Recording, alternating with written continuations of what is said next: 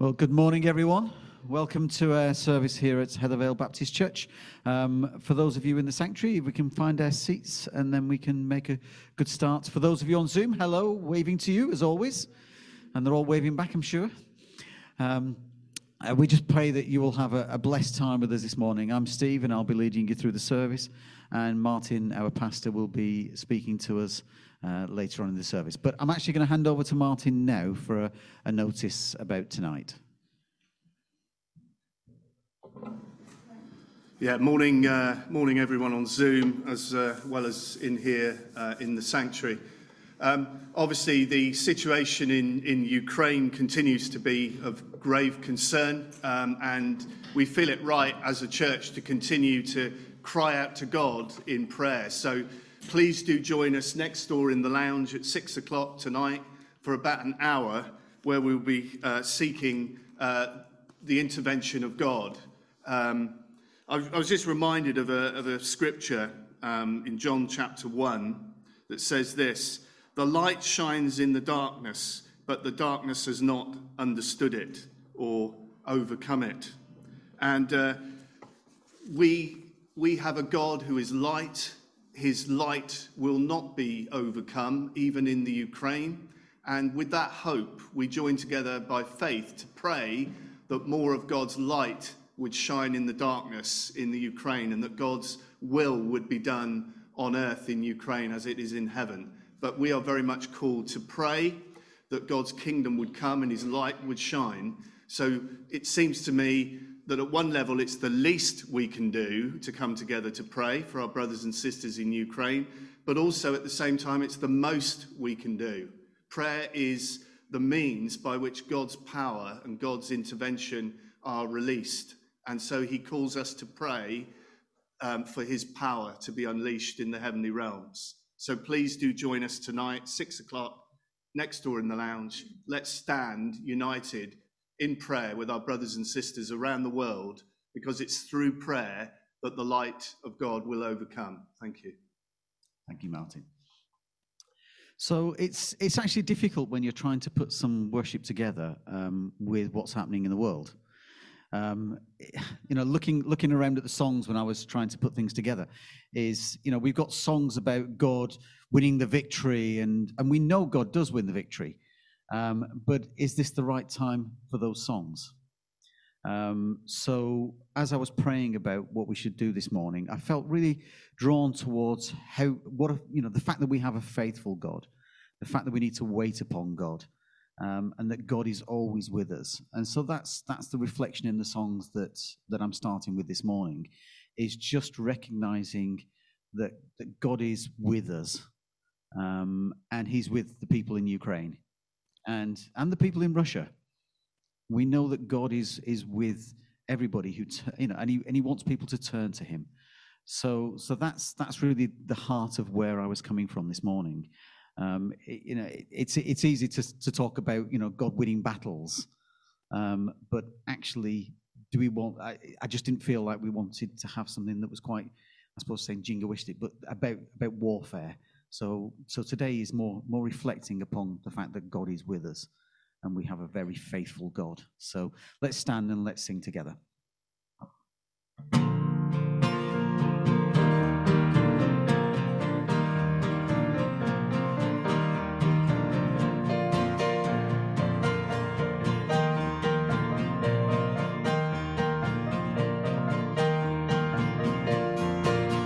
Strength will rise as we wait upon the Lord. We will wait upon the Lord. We will wait upon the Lord.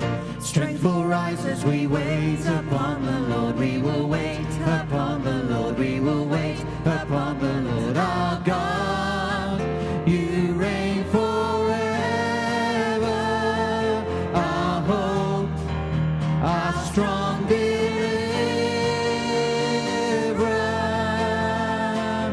You are the everlasting God, the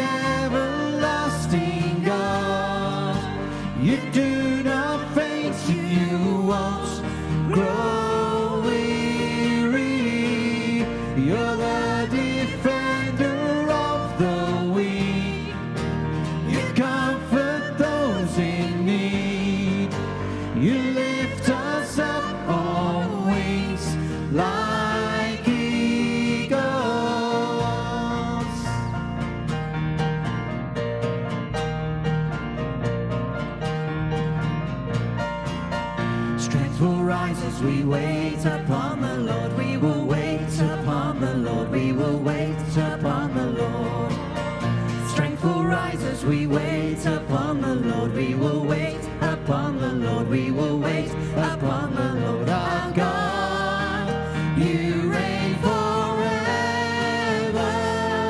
Our hope, our strong deliverer.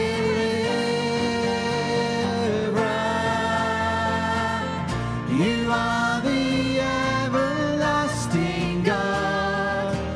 The everlasting God. You do not faint, you won't grow weary. You're the defender of the weak. You comfort those in need. You lift us up on wings like you are the everlasting God. You are the everlasting God. The everlasting God. You do not faint, you won't grow weary. You're the defender of the weak. You comfort those in need. You lift us up on wings like eagles.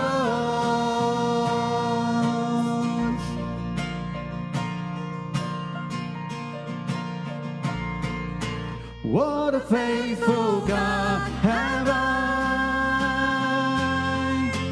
What a faithful God. What a faithful God have I. Faithful in every way.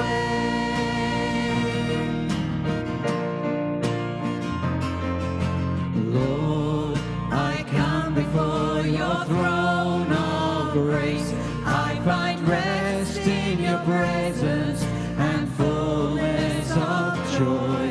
In worship and wonder I behold your face, singing what a faithful God have I. What a faithful God have I. What a faithful God.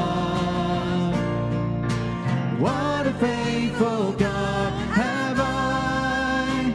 Faithful in every way.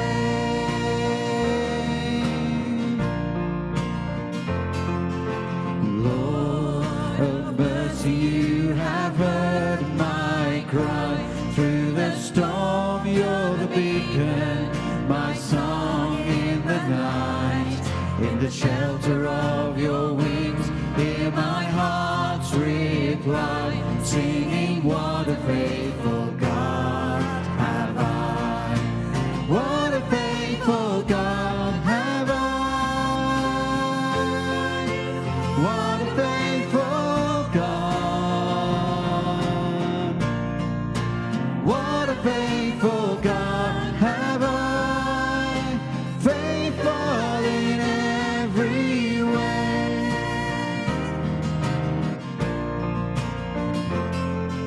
Lord, oh sovereign, granting peace from heaven, let me comfort those who suffer with the comfort you have given. I will tell of your great love for as long as I live, singing what a faithful God have I. What a faithful God have I. What a faithful God.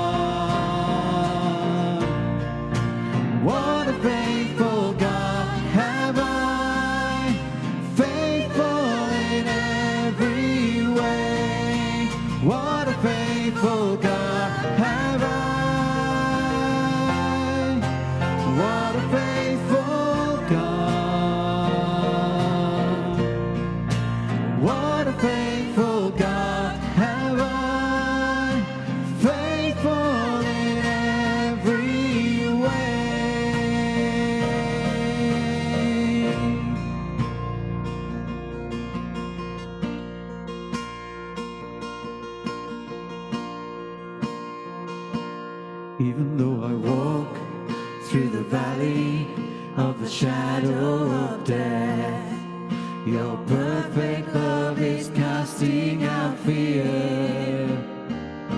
And even when I'm caught in the middle of the storm of this life, I won't turn back, I know you are near. And I will fear no evil, for my God is with me. And if my God is with me, whom then shall I fear? Whom then shall I fear? Oh no, you never let go through the calm and through the storm. Oh no, you never let go in every high and every low. Oh no, you never let go, Lord, you never let go of me.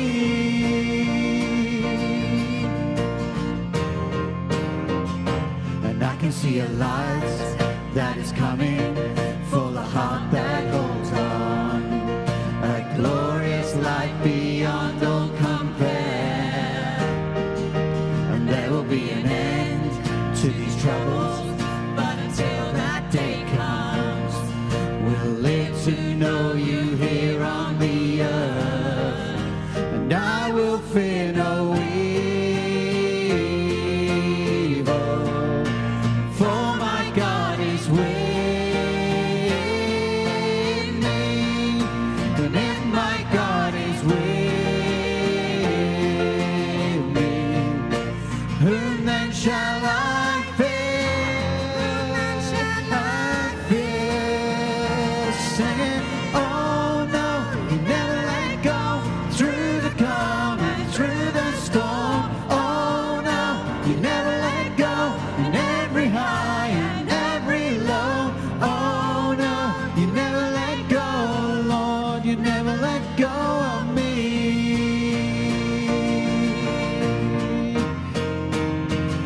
Yes, I can see a light that is coming for the heart that holds on. And there will be an end to these troubles, but until that day comes, still I will praise you, still I will praise you.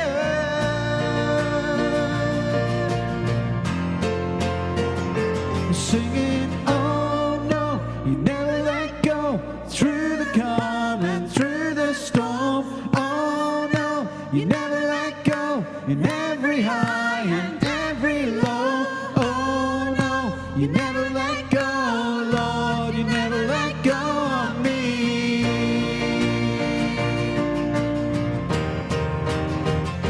Singing, oh no, you never let go through the calm and through the storm. Oh no, you never let go in every high and every low.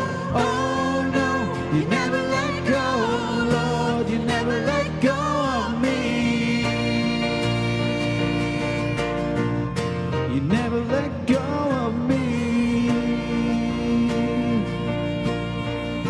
You never let go of me. You never let go of me.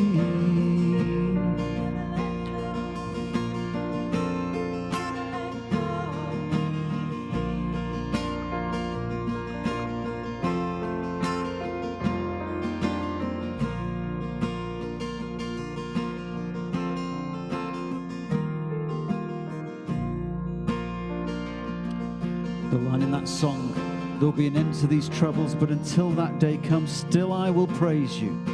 Still I will praise you. Let's bring our praises before our God this morning for his faithfulness, for holding on to us.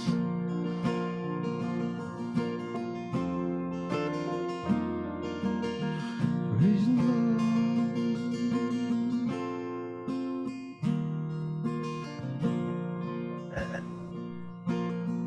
Wow, wow, you're God, which I love. Thank you, you never let go of me. You never have done, you never will do it. I ask your forgiveness for me letting go of you. Lord, we sing your praises. Lord, wow, what an amazing God you are. Lord, I want more of you. I want more of you in this church, in every capacity.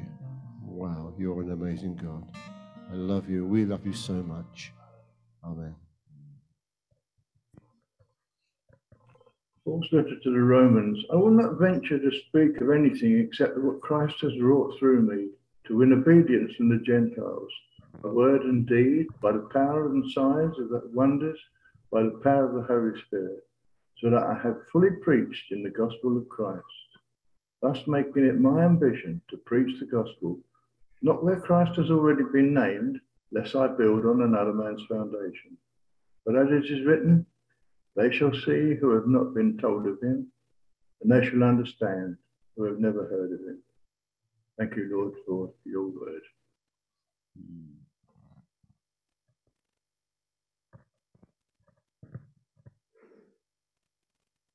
Dear Lord, you give us the sun to warm us physically and the spirit of hope to warm us in these cold and desperate days. When there's trouble, as there is with my granddaughter, Emily, who's getting a bit of disturbance at school, I can do nothing about it, so I can come to you. When my daughter Rachel is getting disturbed by her neighbours, I can do nothing about it, so I come to you. And all those things that I can do nothing about, I can help my daughters in other various ways. I can make their kids sandpits, I can do small repairs, because their husbands are so busy at work and so on. But in all these other things, I come to you. And the things you give us, the very food that we eat, this world that we take from for our sustenance, but you also give us the sustenance of yourself, Lord, for which I praise you. Amen. Bless you.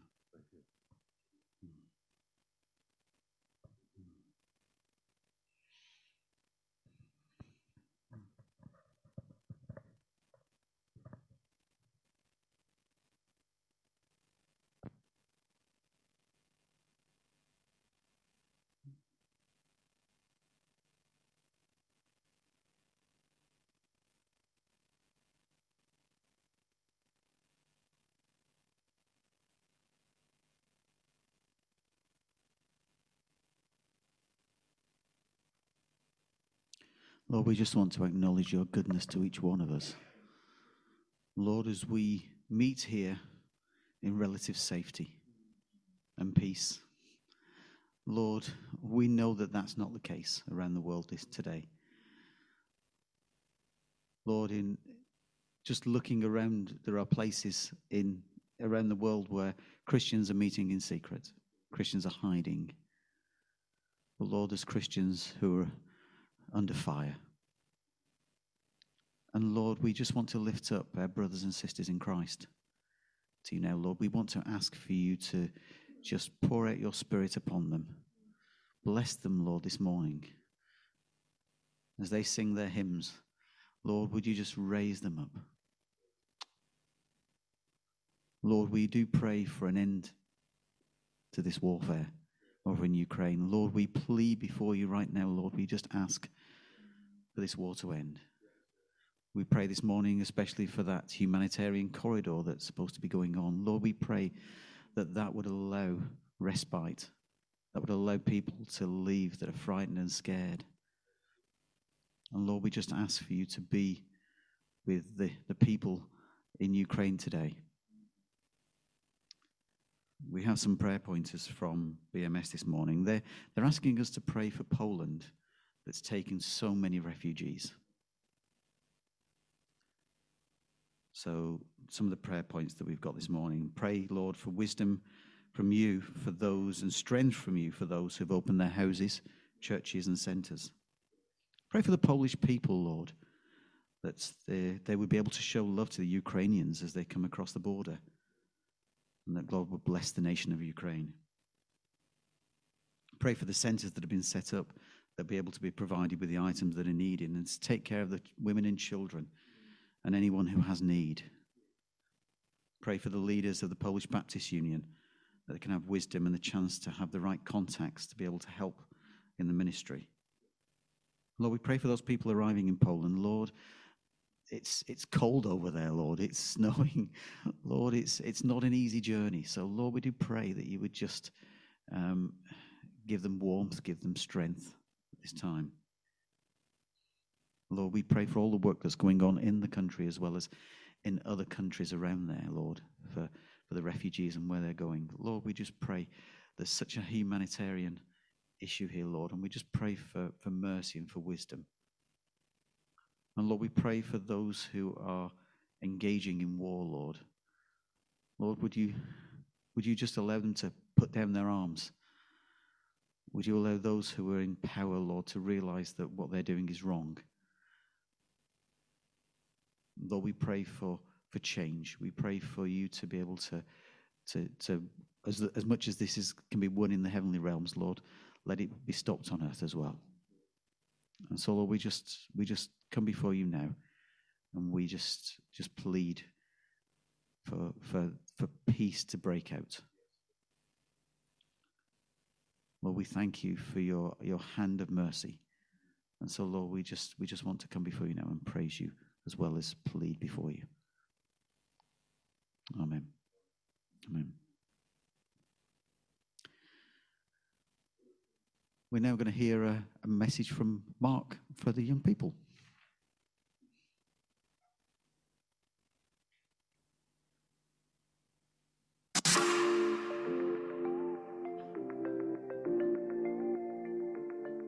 So, what do you think of when someone asks you to think of a hero? What comes to mind? What makes a hero? Maybe it's someone who does something spectacular, or who has amazing skills, or someone who helps people. Or maybe you think of a superhero, someone like Superman, with his amazing strength and X-ray vision, faster than a speeding bullet, and the ability to fly across the sky. He helps people and is out to save the world. Or maybe you think of Spider-Man, who can climb buildings like they're lying flat on the ground, swing through the streets and catch the bad guys in his web. He looks out for the little guy, those who are less fortunate, who are being victimized or mistreated. Or maybe you think of a real life person, maybe a sports star or a GOAT as they're known. That's the greatest of all time. Maybe someone like Muhammad Ali, who floats like a butterfly and stings like a bee. The hands can't hit what the eyes can't see. Or maybe in football, someone like Pele or David Beckham. And we can think of many more heroes, can't we? And during the pandemic, we often talked about our NHS heroes, didn't we? They went out of their way to help others. Or maybe as we look at the troubles in the world at the moment, the war on our doorstep in Ukraine, we think of those in our military who fight to protect our freedom. So here's a question. What do those heroes work for? Why do they do what they do? Maybe it's for medals or trophies, for honor or prestige, for money, for fame, for recognition, or maybe, oh, hang on a minute.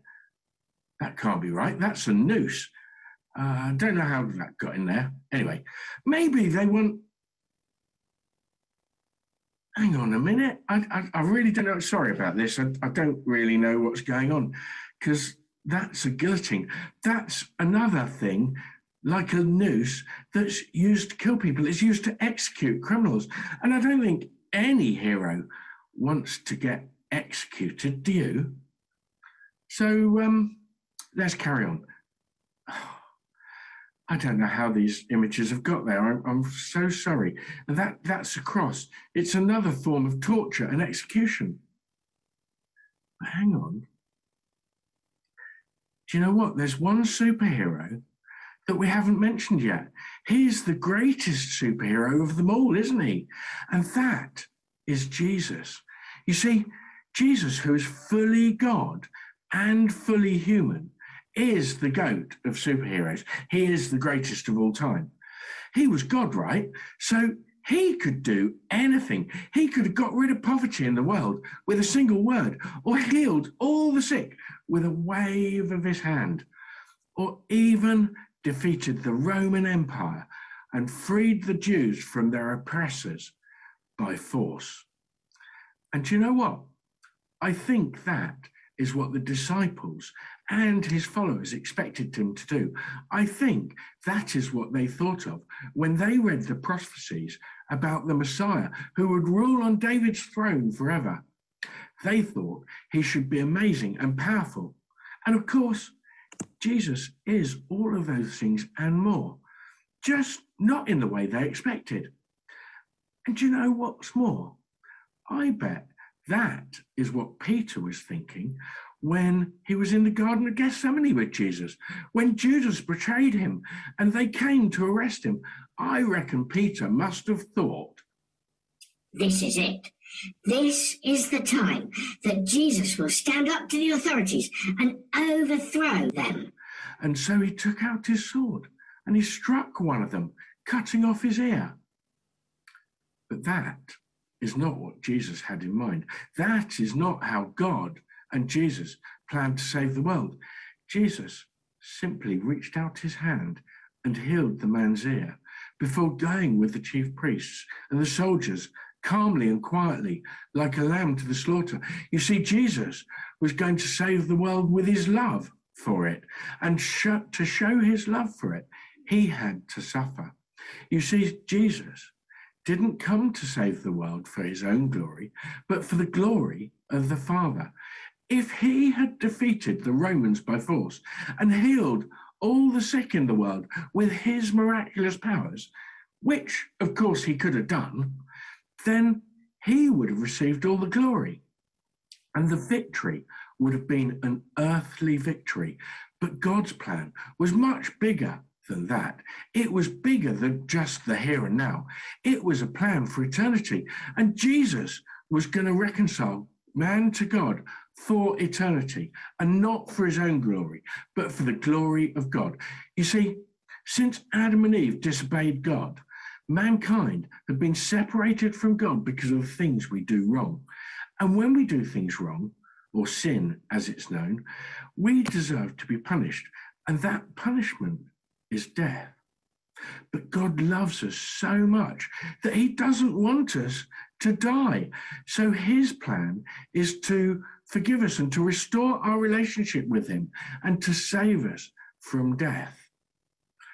So how could he save us from death once and for all? Because the debt for the sin still had to be paid. And the only way he could do that was for someone to pay the debt for our sin. So our superhero, Jesus, allowed himself to be mocked and beaten, tortured and suffer, and finally take upon himself all the sins of the world and die a criminal's death on the cross instead of us. But the story doesn't end there. You see, I said this was a plan for eternity and a plan to defeat sin and death once and for all. So after Jesus' execution, God raised him from the dead. So death was defeated and we can have everlasting life with him and the Father in heaven.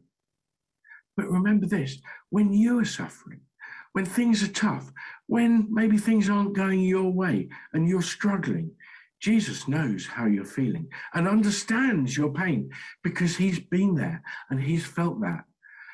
But he also promises that he will be there with you in your struggles, giving you the strength to carry on and continue to serve.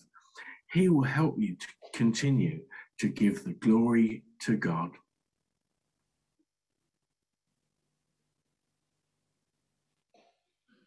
Thank you, Mark. It's now time for young people, I think. If we have any to go to groups, or are they going to groups today? No. It's not time for any young people to go because we don't have any. As in, we've got some older young people, but they're staying in, so that's fine. Okay, so let's have this morning's reading, which is from Isaiah. Can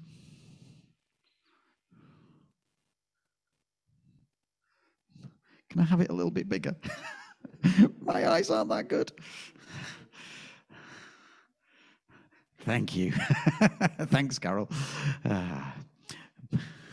Behold, my servant shall act wisely. He shall be high and lifted up and shall be exalted. As many were astonished at you, his appearance was so marred beyond human semblance, and his form beyond that of the children of mankind. So shall he sprinkle with many nations. Kings shall shut their mouths because of him. For that which he has not been told them, they see, and that which they have not heard, they understand. Let's come and pray for Martin as he comes, and I'll also pray for the offering as well. Father, thank you for the good gifts that you give each one of us. Thank you that we can give back to you, and Lord, we just pray for the offering now, that you would just use it to expand your kingdom here in Newhall and around this community, Lord. Lord, there are many needs in this community, so Lord, just help us meet those needs. And Father God, we pray for Martin as he comes to speak. Give him wisdom from you this morning. Lord, may we hear from you.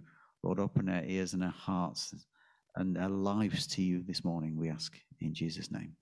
Amen.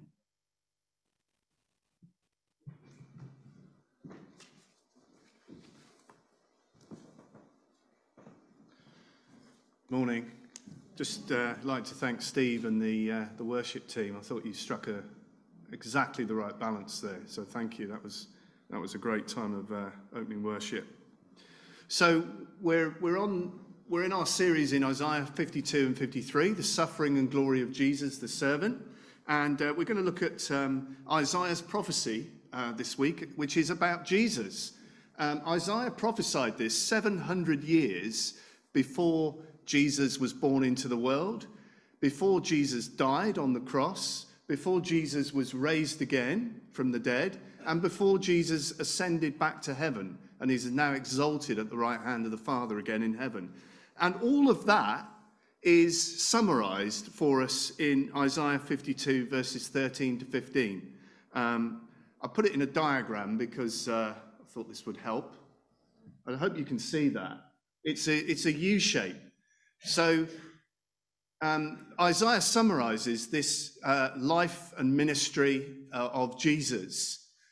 So on the left-hand side of the U arrow there, Jesus was in glory with the Father for eternity. And then he allowed himself to take the form of a human, a servant. And he was humbled, or he engaged in what's called the humiliation or the incarnation. When he was born to Mary in an animal feeding trough at that first Christmas, Jesus added a human nature to his eternal divine nature.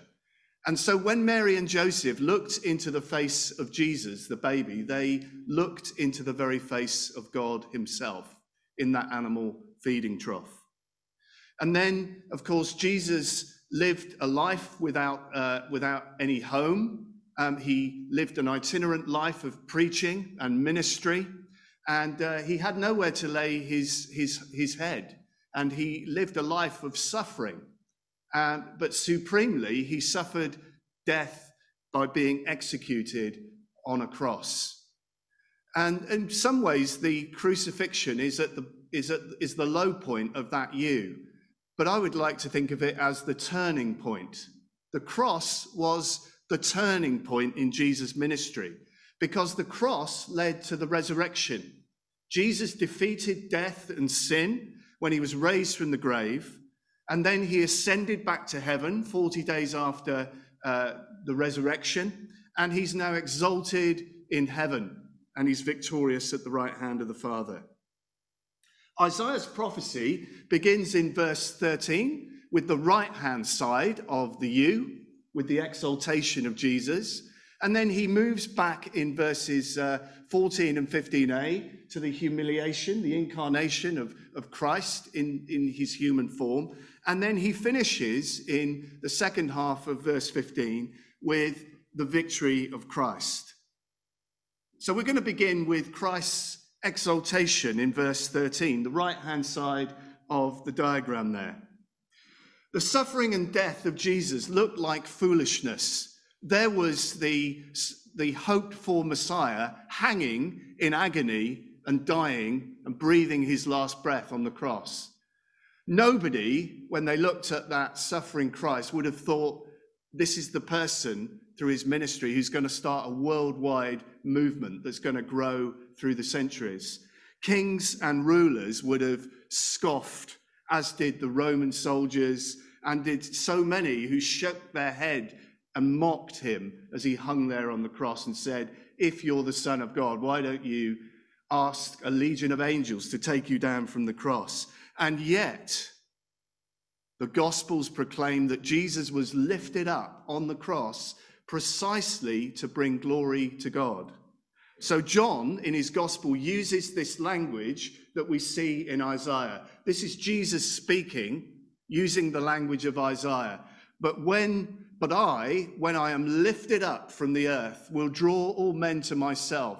He said this to show the kind of death he was going to die. The horrible nature of crucifixion was that the crossbeam on which the person who was going to be crucified was tied to was laid flat on the ground, and then nails were driven through their wrists and then obviously through the ankles and the feet as well. And they were literally lifted up on the crossbeam and dropped into a hole in the ground where Jesus would have hung there virtually unable to breathe, in agony and in the heat, naked for 6 hours while his life slowly drained away. That's what Jesus did for you. Jesus loved you so much. He wanted to restore you to the Father. He wanted you to know the Father so much that he was prepared to hang there in unbearable pain for 6 hours. That's how much God loves you. So I don't know how you've come this morning. Do you know this Jesus who hung and suffered for you? Do you know this God the Father who loves you so much that he allowed his Son to suffer and die to pay for your sin? If you don't know him, why don't you reach out and cry out to him? Why don't you pray with someone this morning to know him? And yet this horrible instrument of torture and humiliation became the means by which Jesus was lifted up, not just on a cross, but he was raised up from the dead. He was lifted by God out of the tomb on the third day. And then, of course, Jesus was not just raised from the dead, he was lifted up. He ascended up to heaven 40 days after his resurrection. Jesus was lifted up and ascended to heaven, where he is now at the right hand of the Father. Isaiah, 700 years before Jesus was born, prophesied the lifting up of Jesus on the cross, his resurrection from the tomb, his ascension and exaltation back to heaven. Isn't this incredible? All of this through the prophet. Peter, preaching after Jesus ascended back to heaven, said it like this, Acts chapter 2, verse 32. God has raised this Jesus to life, and we're all witnesses of the fact. Exalted to the right hand of God, he has received from the Father the promised Holy Spirit and has poured out what you now see and hear. That's what Christ has done. He poured out the gift of his Holy Spirit on the day of Pentecost, 10 days after his ascension back to heaven. The Holy Spirit was like the victory spoils of war. Back in the ancient times, kings would come back to their home towns, their home cities, with a victory parade, with all the gifts and the spoils of war that they'd won out over the enemy with. And this is a picture of Christ giving the gift of the Holy Spirit. Because he won out over Satan and over death, he poured out the victory spoils of his Holy Spirit on all who believed in him. And so the low point of the crucifixion was not actually a low point, it was a turning point. I don't know if you're a chess player. I am a little bit. I'm not a great chess player, but I like a little bit of chess. It looked at the cross as though Satan had won. As Jesus died and breathed his last breath, it looked at that point as though Satan had won. If you like, God was in check. Here's a picture of check. Queen can take the king if the king doesn't move out of the way. But you'll notice that on that board there, the king can actually move. We don't have the rest of the board, so you could see where the king could move. But trust me, I'm told on good authority, this is check. All right? So the king has to move, otherwise he'll be taken, but he can move out of the way. So Satan thought he had God in check, but God had one more move up his sleeve, and it was checkmate. Checkmate is when the king cannot move anywhere out of the way, and it's game over. Once the king is taken, the game is over. And on that board there is nowhere for the king to move. Can't go anywhere without being taken. And that was what God did. In the resurrection, Jesus was raised from the dead, and he defeated death. And the penalty of death, which is sin, was overcome along with death itself. And the evil powers were defeated at the cross. The light shone in the darkness, and the darkness was not overcome because Jesus was raised from the dead, and he's now reigning at the right hand of the Father. And that's what we hold on to today. Light has shone in the darkness, and the darkness will never, ever overcome the light, because Christ is alive, he's risen, and he's reigning in heaven. So however dark it gets in this world and in Ukraine, the light will never be overcome.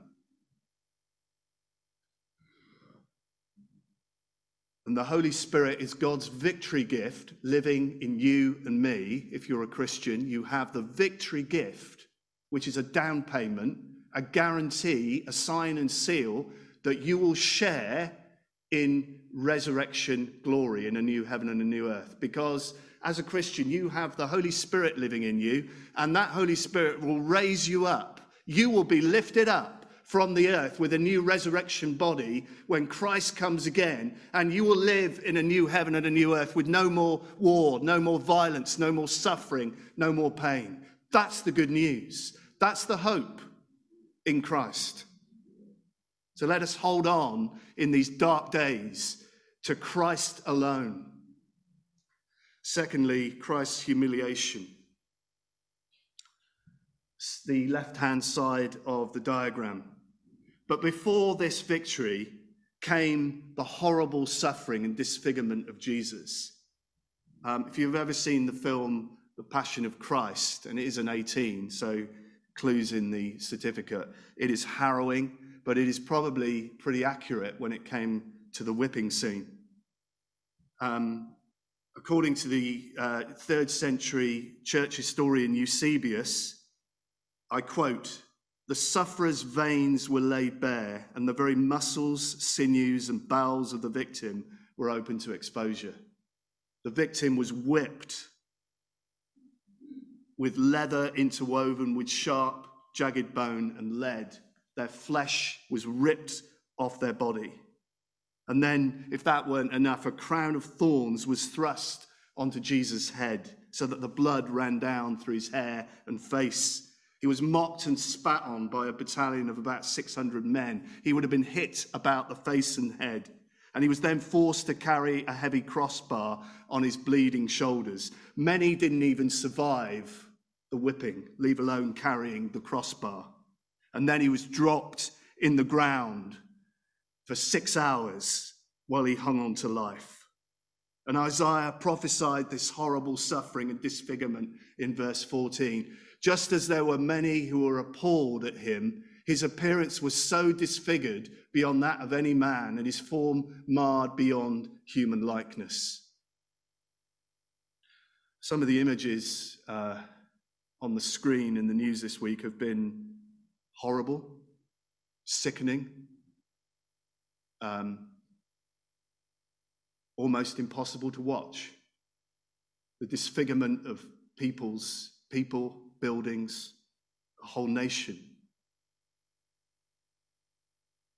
I don't have easy answers this morning, but I do know that the Son of God endured disfigurement and horrible suffering because we have a God who does not stay remote, away from human suffering and fallenness and brokenness. We have one in Christ who enters into the suffering and pain, disfigurement and horror of a dark and broken world. I don't have answers for suffering and injustice, but I do know a God who loves the world so much that he enters into the pain and suffering and horror of our broken world.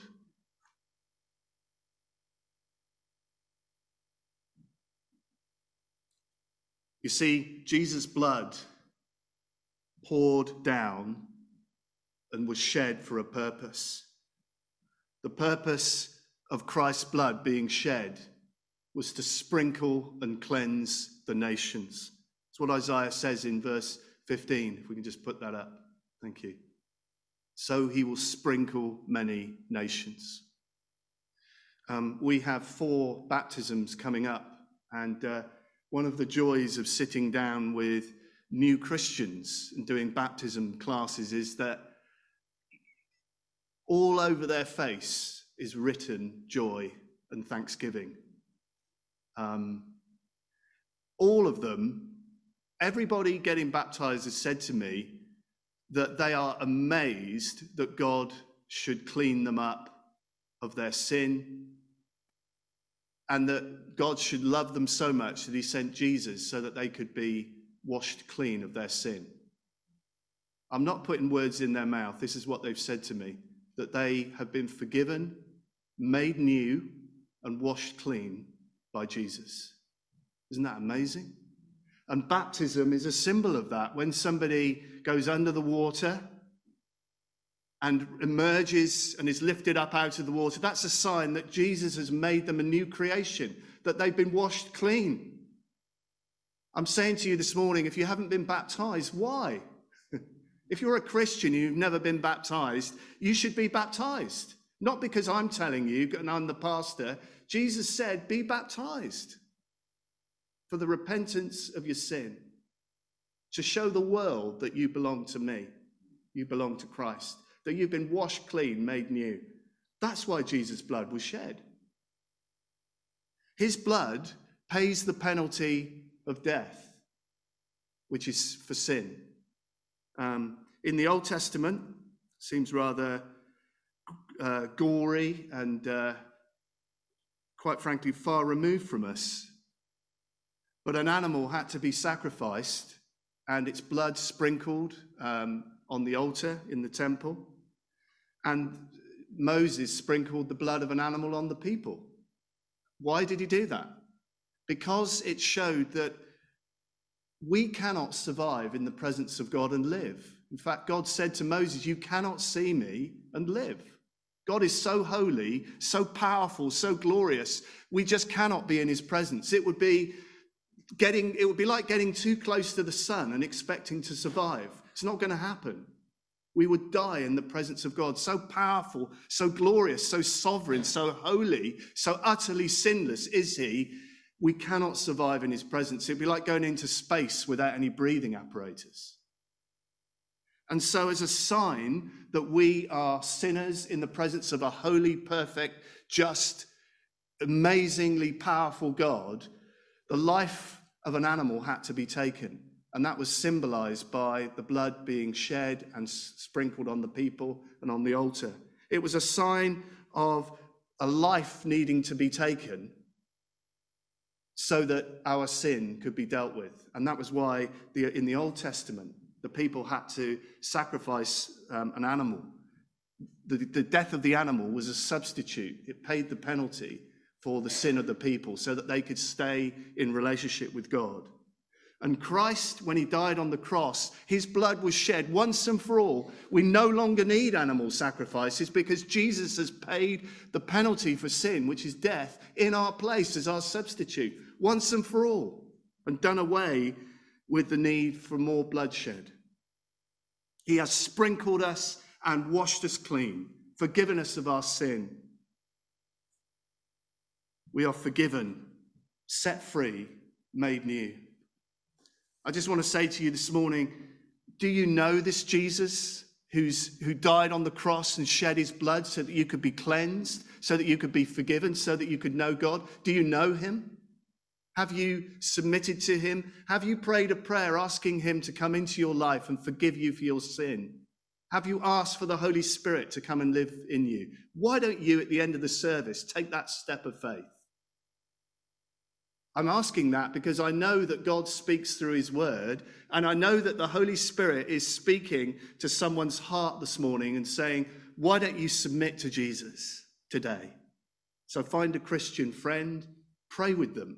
Pray the prayer where you submit to Jesus and invite him into your heart. And here's where Isaiah ends, verses 15b and C. Kings will shut their mouths because of him. That includes Putin. For what they were not told, they will see. And what they have not heard, they will understand. You see, to the world, the cross looks like foolishness. But God's foolishness, according to Paul, is greater than man's wisdom. The cross is God's wisdom because it's the power of God for the salvation of human beings. What looks like foolishness to the world is God's display of power and glory. Because the cross is not the end of the story. The cross leads to the resurrection. The resurrection leads to the ascension. And now Christ is at the right hand of the Father, and he's coming again to renew the heavens and the earth and to bring his kingdom to consummation. D-Day has happened. VE Day is yet to happen. We are living with the skirmishes of an ongoing battle, but the light will not be overcome. Isaiah prophesied all of this 700 years before the birth of Christ, and now we're seeing the fulfillment of it. We're living in the days of exaltation. The Spirit has been given. Christ is coming again. The plan of God has not been thwarted by human sin and evil and by the darkness of the dark powers. Christ's word stands forever. Kings and nations had never heard or seen such a thing as a man dying the death of a criminal and birthing a worldwide explosive movement. You know, as Mark showed it so clearly, people of influence are normally powerful and strong. Jesus was crucified in humiliation and shame.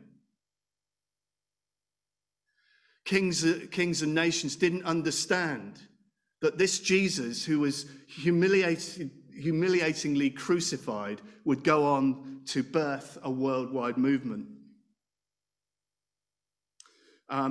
Historian Kenneth Scott Latourette noted, Christians have always been in danger. They were chronically regarded with suspicion.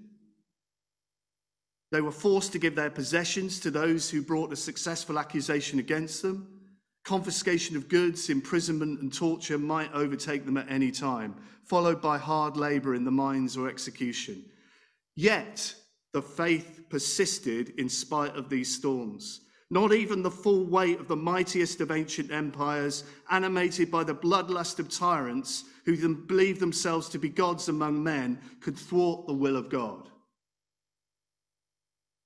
The mightiest empires and rulers have been silenced. Their mouths have been shut by the death and resurrection of Christ and the expansion of Christians globally. Early in the 4th century AD, the Roman Emperor Constantine adopted Christianity, and Christianity spread across the Roman Empire. And the reason that historians, secular and Christian, agree is because Constantine adopted a faith that was already successfully spreading across the continent. As the ancient historian Tertullian wrote, "The oftener we are mown down by you, the more in number we grow. The blood of Christians is seed."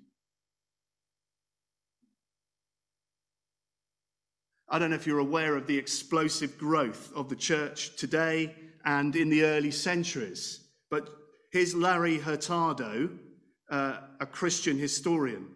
He writes, "There may have been as many as 1,000 Christians in 40 AD. It's only less than 10 years after the resurrection of Jesus. About 7 to 10,000 by 100 AD, about 200,000 by 200 AD, and by 300 AD, perhaps 5 to 6 million. That's exponential growth, isn't it? From the seeming hopeless, humiliating death of the Messiah on the cross comes a movement that within less than 300 years has grown to 5 to 6 million worldwide. And today, this is the largest faith group in the world with approaching 3 billion adherents. So when Jesus said, "I will build my church and the gates of Hades will not prevail against it," his word has been proved true. I don't know whether you're aware, there are now 6 times more Anglicans in Nigeria alone than there are in all of the US combined. There are more Presbyterians in Ghana than in the US and Scotland combined. Korea has gone from 1% to 40% Christian in 100 years. Just listen to China, the figures here. Bearing in mind the oppression of China and its attempts to eradicate all faiths, including Christianity, Bart Ehrman, a historian, states that in 2010, in China, there were 68 million Christians, 5% of China's population. Estimates are that in 8 years' time, 2030, there could be more Christians in China than in the US. And that by 2050, China could be a majority Christian country. That's despite huge persecution and oppression. Why do I give you all of these numbers and history?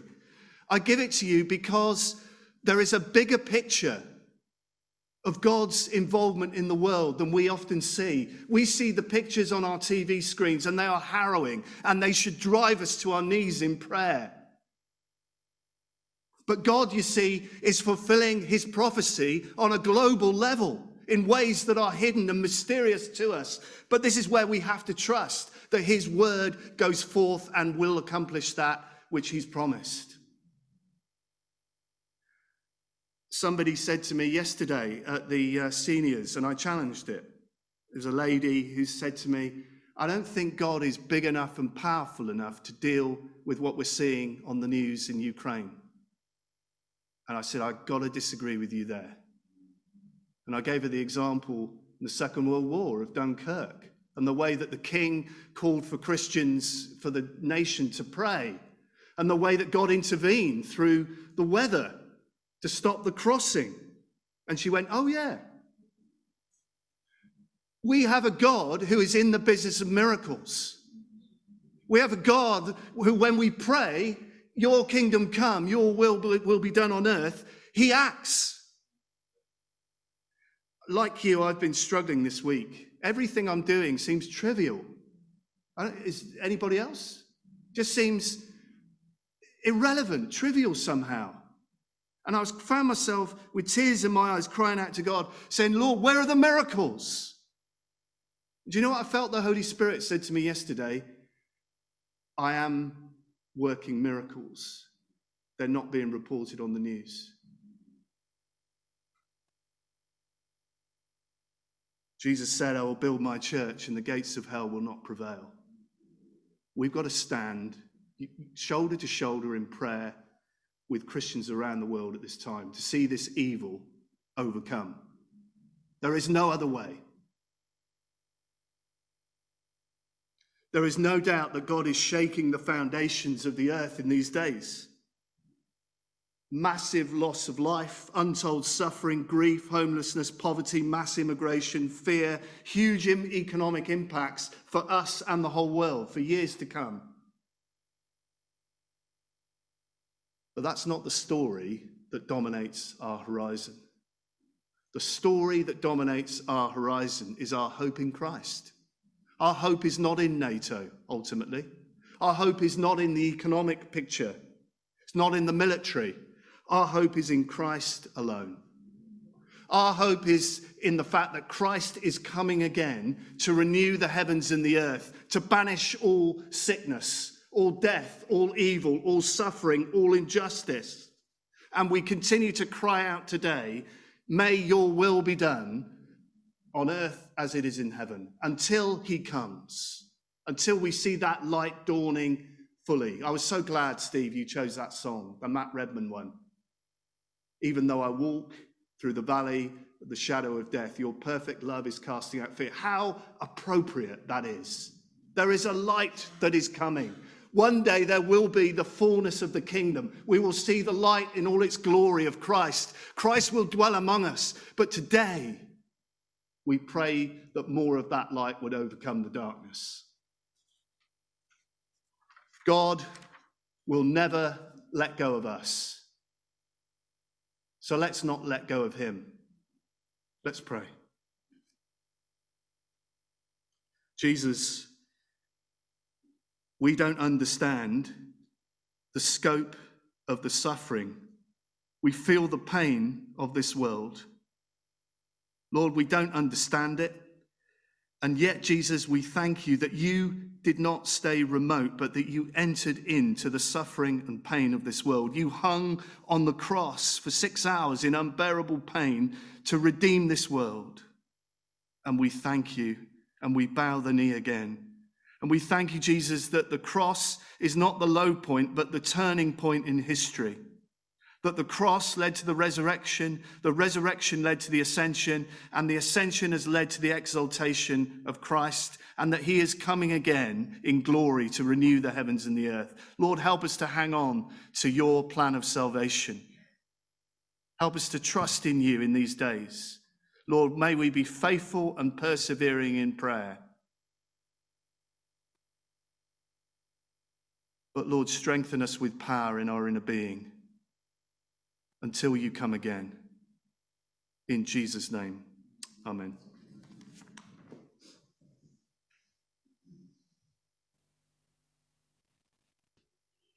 Christ is coming. Let's stand and sing together.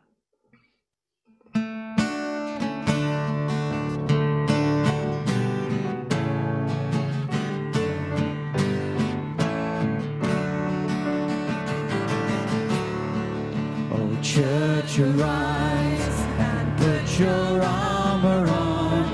Hear the call of Christ our captain. For now the weak can say that they are strong in the strength that God has given. With shield of faith and belt of truth, we'll stand against the devil's lies.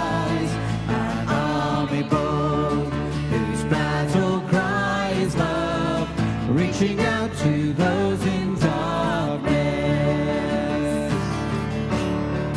our call to war, to love the captive soul, but to rage against the captor, and with the soul that makes the wounded whole, we will fight with faith and valor. When faced with trials on every side, we know the outcome is secure, and Christ will have the prize for which he died, an inheritance of nations. Come see the cross where love and mercy meet, as the Son of God is stricken, then see his foe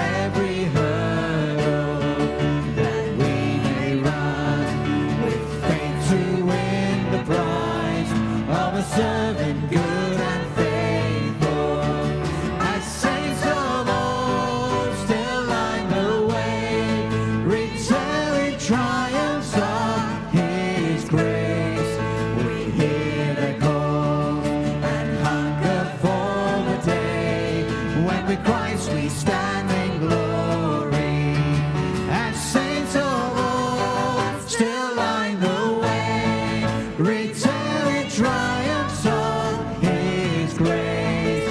We hear the call and hunger for the day when with Christ we stand in glory.